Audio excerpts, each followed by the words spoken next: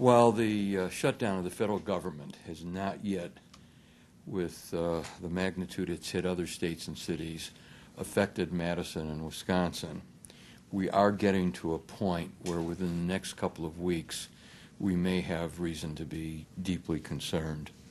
Before I go into some of the details, I just want to review something very simple and elementary, which we learned in grade school, and that is about the balance of power, the separation of powers in this country. We've got an executive, a legislative, a judicial branch.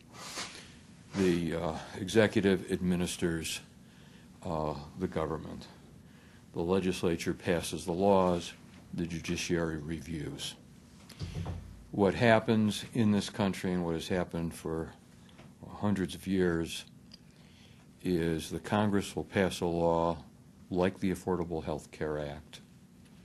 It will be signed or vetoed, in this case signed by the President, and if there is a challenge to it, it then goes to the judiciary, where it's either recognized as the law of the land, or the courts say, no, you better go back and start over.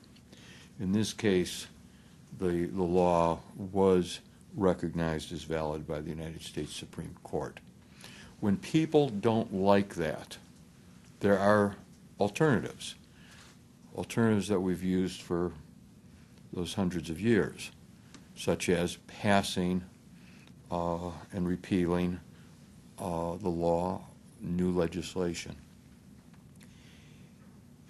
That's the way our democratic system works. What's going on right now is really unheard of, and it's interesting in terms of the process working outside of our democratic system, outside of our Constitution, and whether they intended or not, the perpetrators of this are having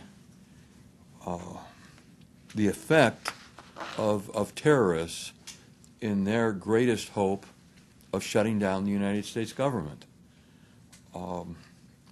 It's bringing economic havoc to this nation. It could have reverberations throughout the world, and it could end up not just with economic consequences, but adversely affecting the health, the well-being, and the lives of American people. We've already seen the effects in over half a dozen states in terms of Head Start being shut down. We know already that the shutdown has adversely affected the economy. Now, there is a solution to this. It is the passing of a clean, continuing resolution, and we know that there are the votes to adopt a clean, continuing resolution in both the Senate and the House of Representatives. In the House of Representatives, there are enough Democrats and enough moderate Republicans to form a majority. There are enough to ensure that we do not default on the debt. But the House of Representatives leadership will not allow that. Now, I just want to go over here some of the consequences that will to a greater degree affect us here in Wisconsin. There's 800,000 federal workers furloughed. Those workers will not be able to pay bills. They will not be able to meet their own family obligations, and that will have an effect on the economy as well as depriving U.S. citizens of the work of the federal government. We are in danger of seeing Social Security checks not get out. We've got a situation already where certain types of refinancings for student loans have stopped, and the processing is no longer functioning. The question of national parks and other federal government buildings closed may be seen as extraneous, and something of a lower priority. But one of the problems we've got is that HUD, which provides our funding for community development block grant, the home and other programs, is facing a situation where it may not be able to honor drawdowns within the next week. And the city fund is already severely compromised because of the ongoing sequestration. What this means is that agencies here in Madison, in the state, and around the nation that get block grant funding and expect to be paid will not, which means they're going to be in jeopardy of continuing their services. Their employees cannot be paid. They will not be able to make rent, utility payments, and that can start a whole series of cascading consequences which will not help our community. We do have some reserves for these programs, but those levels are already restricted, and as I'd indicated, we've got other areas of concern. There's the SAFER grants and our transit operating funds. The SAFER grants are used for the firefighters that the federal government is paying for at this time. While we've had reimbursements that should take us through the next 2 months, there appears to be no end in sight to the closing of the federal government, and we have to start preparing as best we can for difficulties.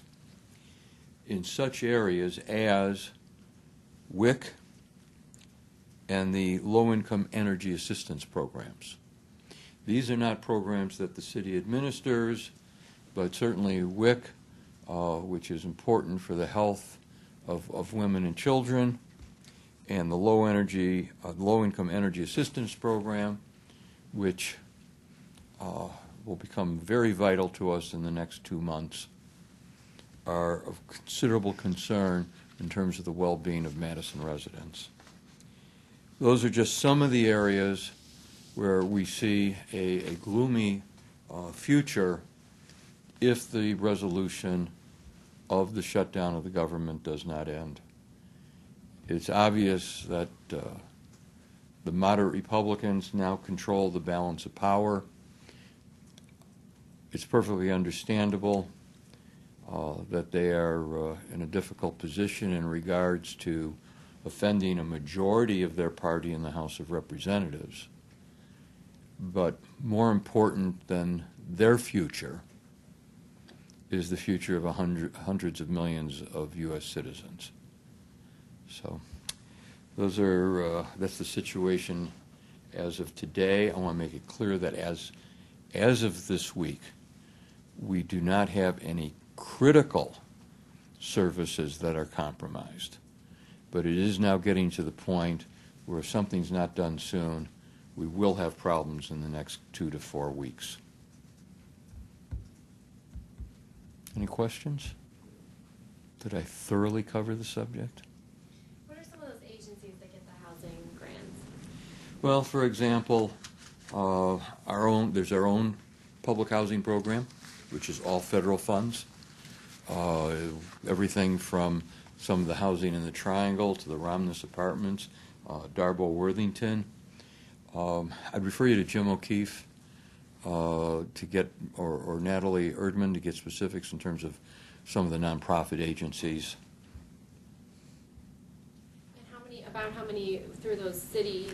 Oh, there's thousands of residents. There's thousands of households who would be affected. It's in the thousands. Yeah. What aspects of the government shutdown will affect students of UW-Madison most? Well, one area where we're obviously concerned is student loans. The second area in terms of the UW, which most of us don't witness, but is of major consequence to both the campus and the local economy is research grants. The UW does a considerable amount. It's one of the largest research universities in the United States and in the world. If those research grants are discontinued, there will be obviously unemployment. The scientific work will be compromised, and that will have an adverse effect on the operations of the UW. Oh, and transit. Transit. Obviously, if the federal transit revenues are compromised, that will jeopardize the entire Madison metro system, which will have a profound effect on all of us, including students.